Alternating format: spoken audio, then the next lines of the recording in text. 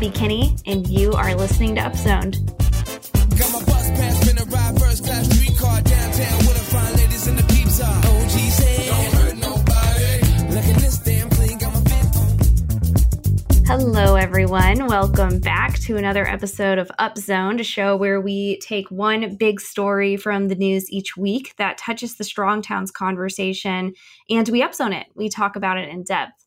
I'm Abby Kinney, an urban planner at Multi Studio, and I am joined once again by our regular co-host, Chuck Barone, founder of Strong Towns. Hey, Chuck. Nice to have you back.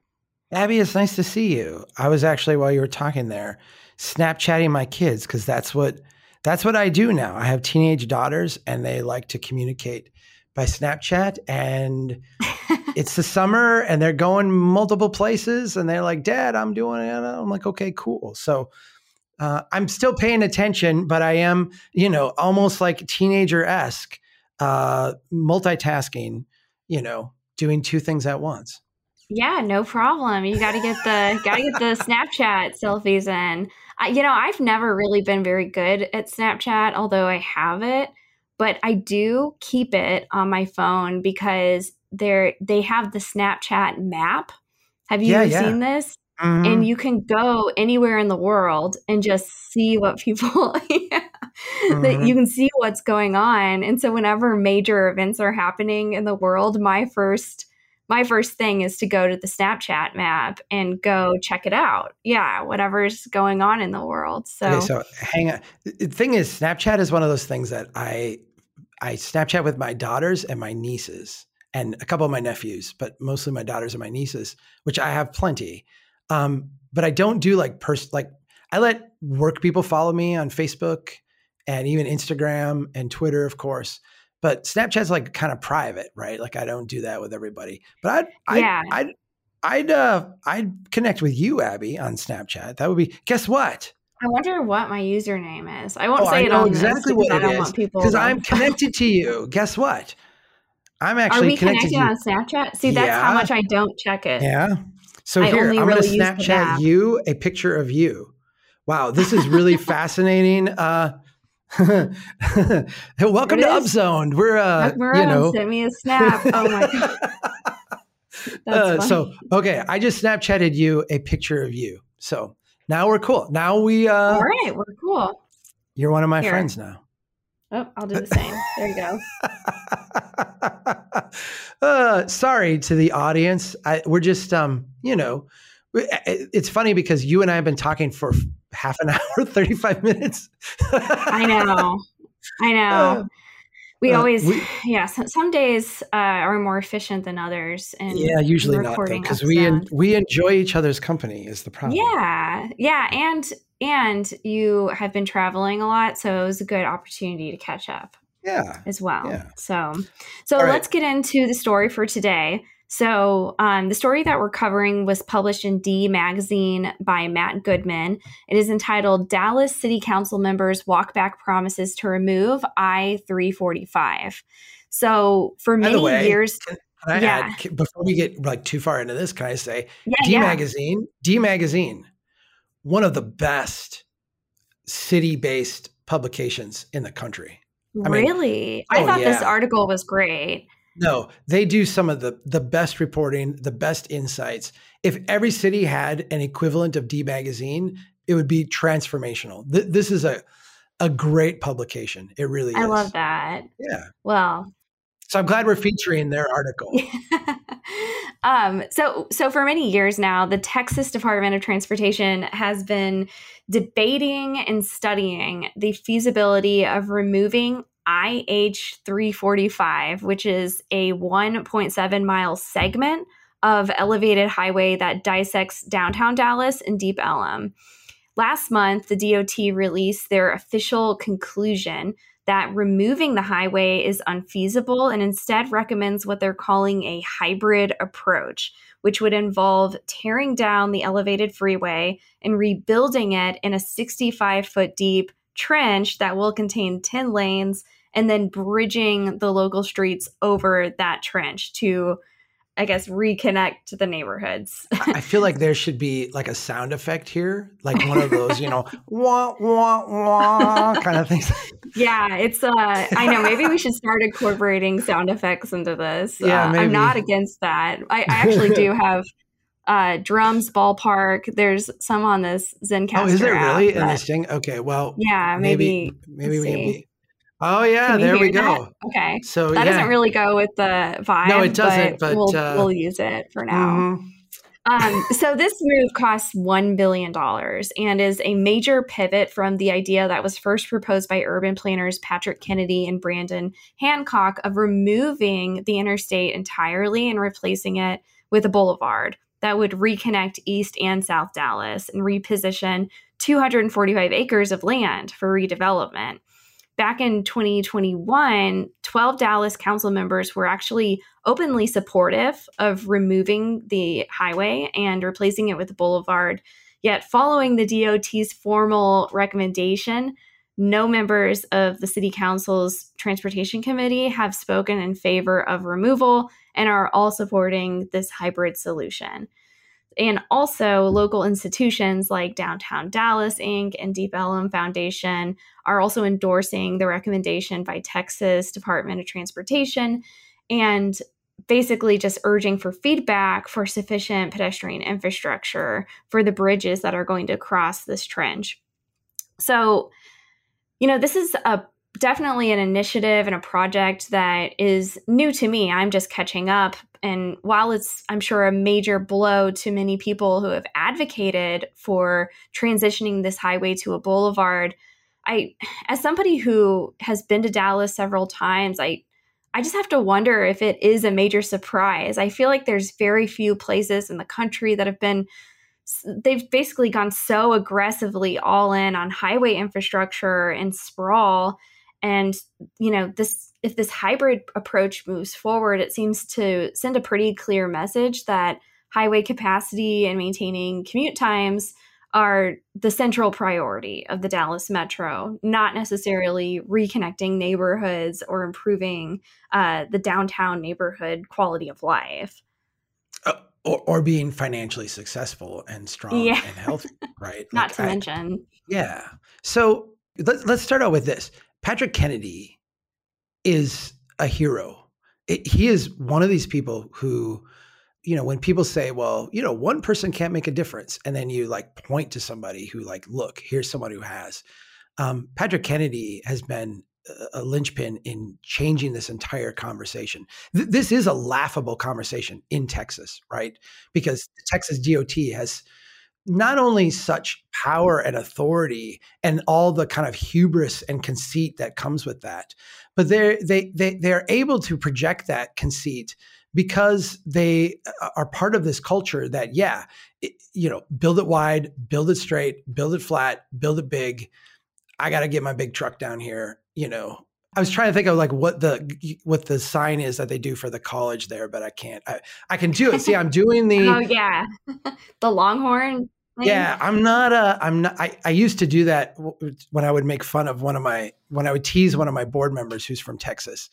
I'm not part of the Texas culture, and so I don't actually know it. So I'm kind of taunting them a touch here visually that people can't see. The interesting thing about this project is that they have picked a piece of highway that is absolutely unnecessary in terms of regional infrastructure.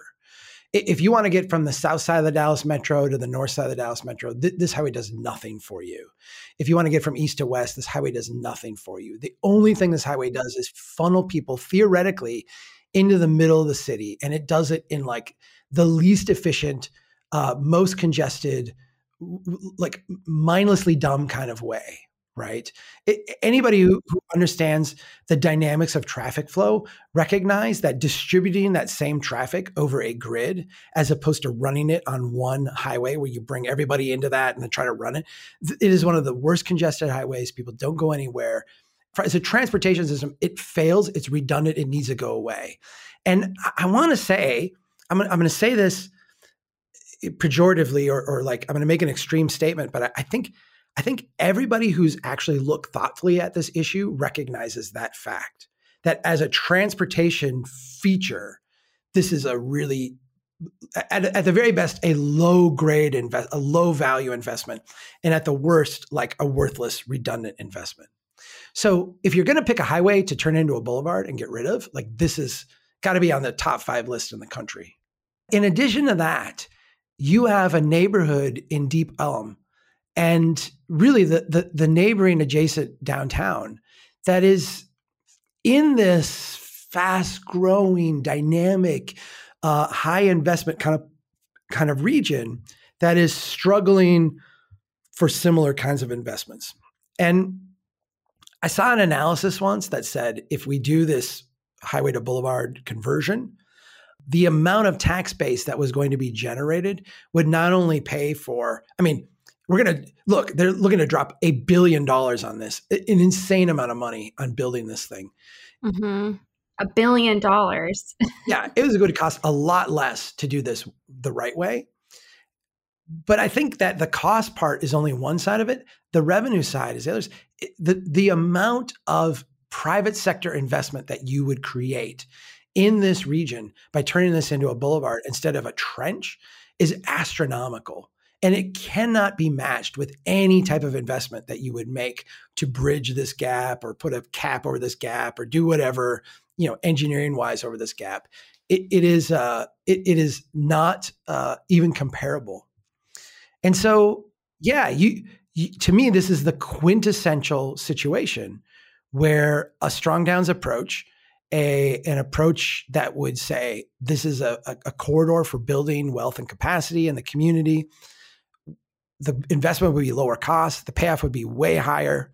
And that whole mindset is trumped by this delusion that we're going to try to move vehicles quickly and that somehow the Dallas city itself is going to benefit more from a marginal theoretical increase in traffic counts than it will from billions of dollars of private sector investment. And I don't get that mindset.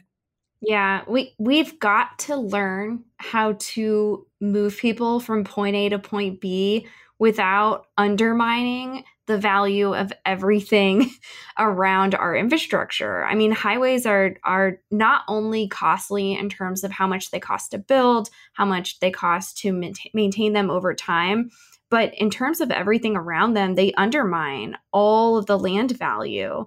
And you can go to Google Street View right now and go look at this portion of highway and right now see all of this local Dallas land around it for several blocks that is basically undevelopable, that people don't want to build next to.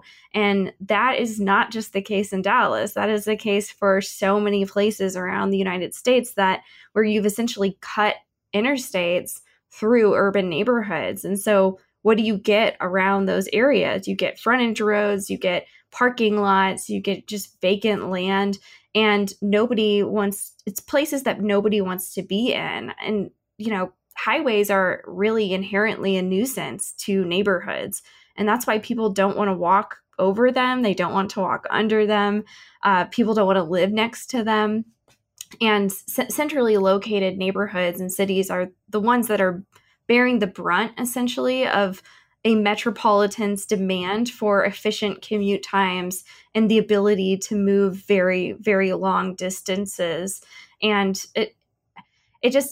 I really think we need to look at other approaches and these boulevard approaches more seriously. I don't know if I'm convinced that the Department of Transportation has the capacity to really change the way that they look at these things. I don't know. I know there's changes going on at the federal level, but I do commend these planners in Dallas who seem to have built a lot of local support and started to change the conversation. Even if this may seem like a loss, it seems like they have built support around this concept of shifting things from being aggressive highway infrastructure and thinking more seriously about boulevards as a viable way of moving traffic throughout the city, while also not undermining the value of everything around that piece of infrastructure.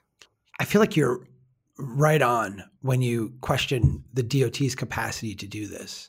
Because we have asked the Department of Transportation, and I know in many ways they've tried to dress this up in recent years, like, hey, we're about climate change and we're about, like we have all this, we have a social justice part of our mission, and they have all these other things that they try to wrap around, like the marketing brochure around. Do you think that's why they picked the word hybrid for this approach? Yeah, because it sells better. Totally. I think it is an attempt to kind of acknowledge that, there's cross purposes here. But the reality is like the core function of the Department of Transportation in its current constituted makeup, and particularly with its current funding stream. And by funding stream, I'm alluding to who are its masters, who is it responsive to? It is all an automobile accommodating construction approach. That's what it is. Its core mission is moving vehicles, automobile vehicles, in volume. If you look at that core function is not well acclimated to doing this type of conversion project.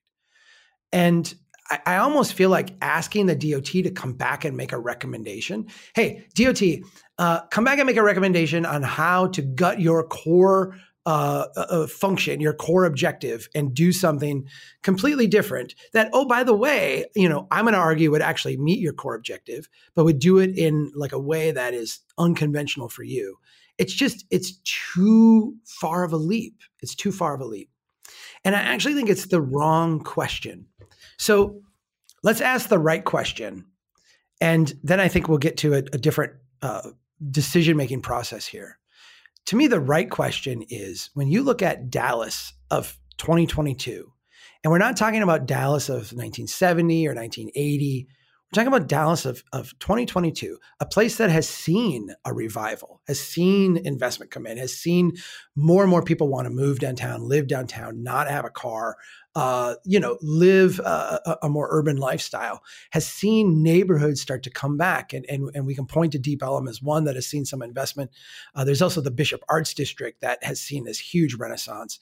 You look at these neighborhoods that have experienced this and you say, okay, are we as a city, are we as a community here going to be better off if we can entice people who live 10 miles, 20 miles, 30 miles, 50 miles, 60 miles away to drive in every day and park their vehicles here and then shop and go to businesses and do what have you? Is that our path to prosperity? Or is our path to prosperity to not shut those people out, but not compromise the investment potential, the quality of life, the experience of living in the city in order to accommodate those people, but instead focus first on what it means to build a great neighborhood, a great street, a great place for people to be, attract investment, make living in Dallas a really super high quality experience that more and more people want to, that people are willing to pay a premium to be part of. And then as a secondary function, accommodate those people who want to live far away and drive in. I feel like that's not the answer to that question is so clearly the second choice. I don't even think anybody would disagree with that. Like, I don't know as anyone in the city government or any resident of Dallas is really going to disagree with that. Well, it reminds me of the prioritization list of engineering where, it's first traffic speed, then traffic volume, then safety, then cost. And what's not included on that list at all is urban design, quality of life, reconnecting neighborhoods, these types of things when it comes to massive transportation projects are never really part of the conversation and never really, I think, seriously considered. Transportation is really centered around traffic speed and volume first, then maybe cost and safety second. And it's really not about actually stitching together neighborhoods. And I think this marketing pamphlet of, this hybrid approach is going to reconnect these areas while also supporting business as usual. It reminds me of a metaphor you've used before where you call something a futon because it's neither a great bed or a great couch. I think they should call this the futon approach rather than the hybrid approach. Yeah, That's because really it's not. it's probably not doing both very well. And, we should probably link that video that I sent to you earlier today that shows the flyover of what they're proposing, because you can really get a sense of what all these bridges are going to look like that will span over this trench. And it's honestly laughable, like just looking at all of these 6-lane, 4-lane stroads that are going to quote unquote connect these neighborhoods together. And you can see these little people on these sidewalks with no buffering between the traffic lanes in the sidewalk pedestrian areas. This is not a place that anybody would willingly want to walk. This is going to be people who don't want to walk across this bridge that will be forced to walk across these bridges. It's not going to improve quality of life. It's going to enable people to probably have the same commute time that they did before, but now they're just in a tunnel and then drive over that tunnel on the local streets. And, that those are the two primary things that this is going to do. And it's going to cost $1 billion. So of taxpayer money. And no offense to the people of Dallas, who I think generally, I'll go back to Patrick Kennedy, who's a beautiful guy and has an amazing backstory and has just done astounding work here. And I really, he is a kind of a hero. I mean, I think he's done amazing work. Jason Roberts is another one who I just think is astounding. And there's people I don't know as well who are connected with them, who have likewise done, very inspiring things. Monty Anderson is part of this conversation going on there. I sent this to Monty earlier. Yeah. I mean, there's a lot of people on the ground trying to make things work here. So this is no offense to them, because I feel like they're beautiful people with a great vision. But this is an investment for a third-rate city. This is an investment for a city that is comfortable being third-rate. And if there's one thing about Texas that you get all the time is like, Texas, we're big, we're bold, we're, leading this, we're leading big that. Or go home. Yeah. This is an investment for a third-rate city.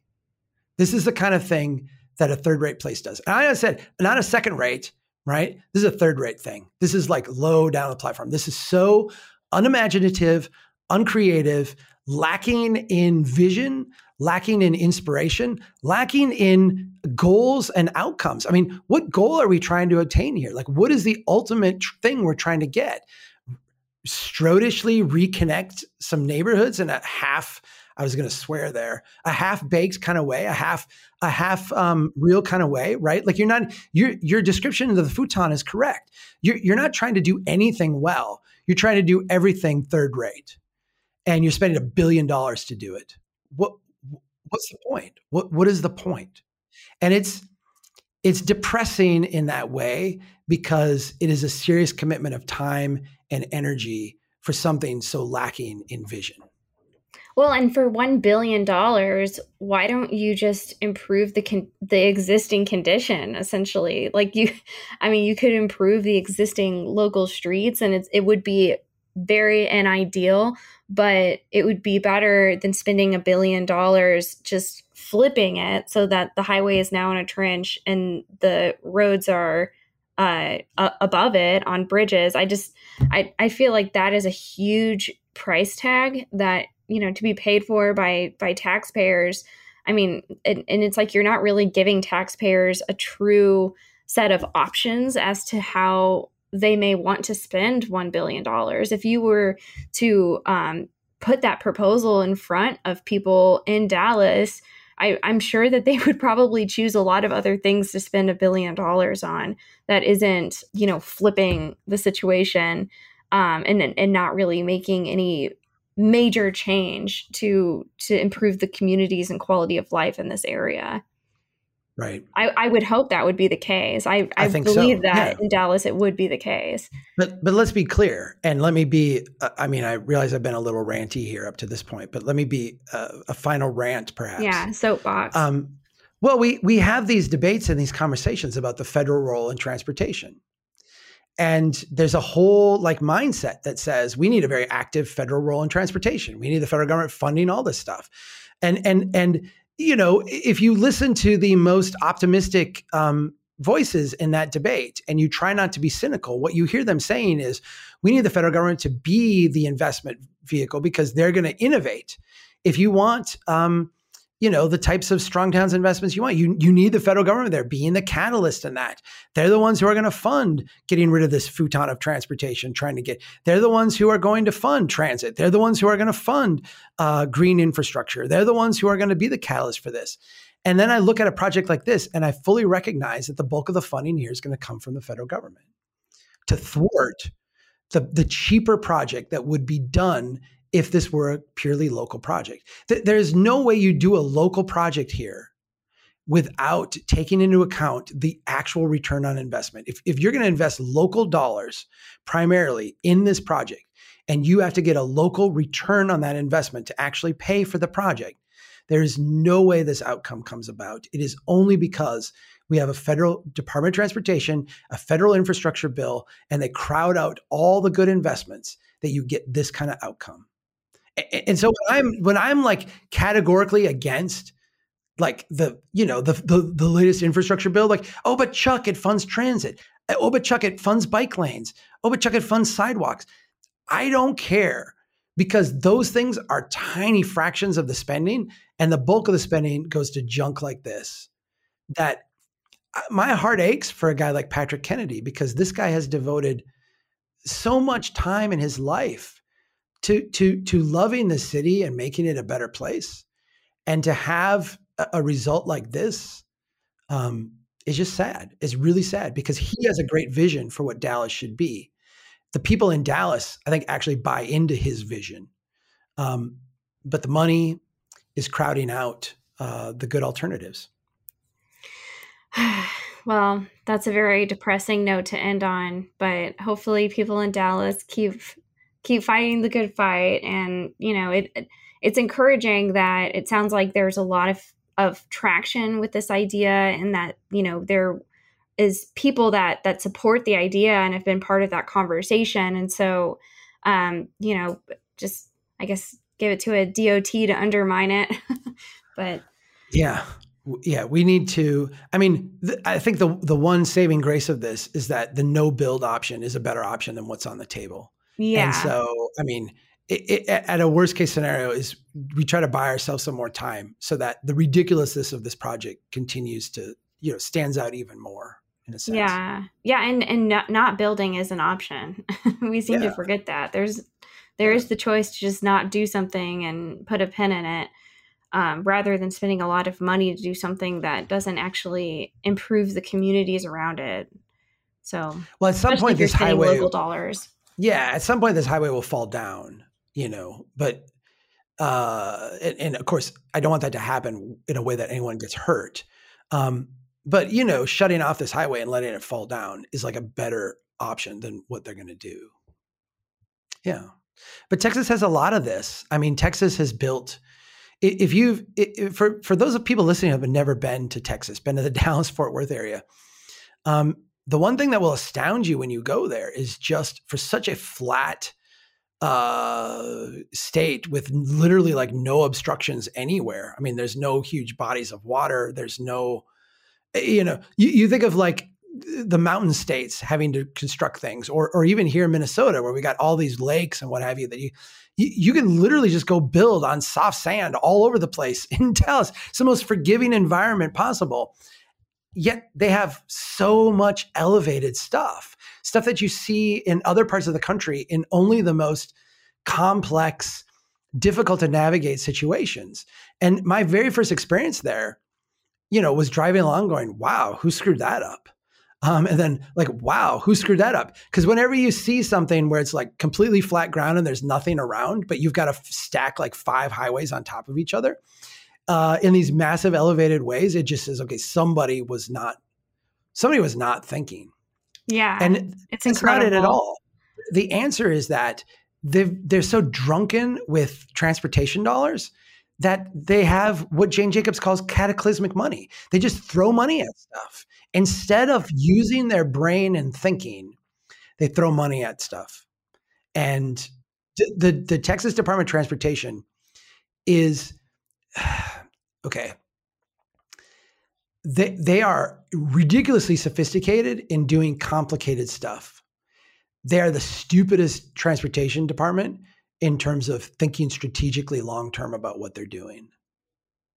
And it's because they have too much money and it's made them dumb.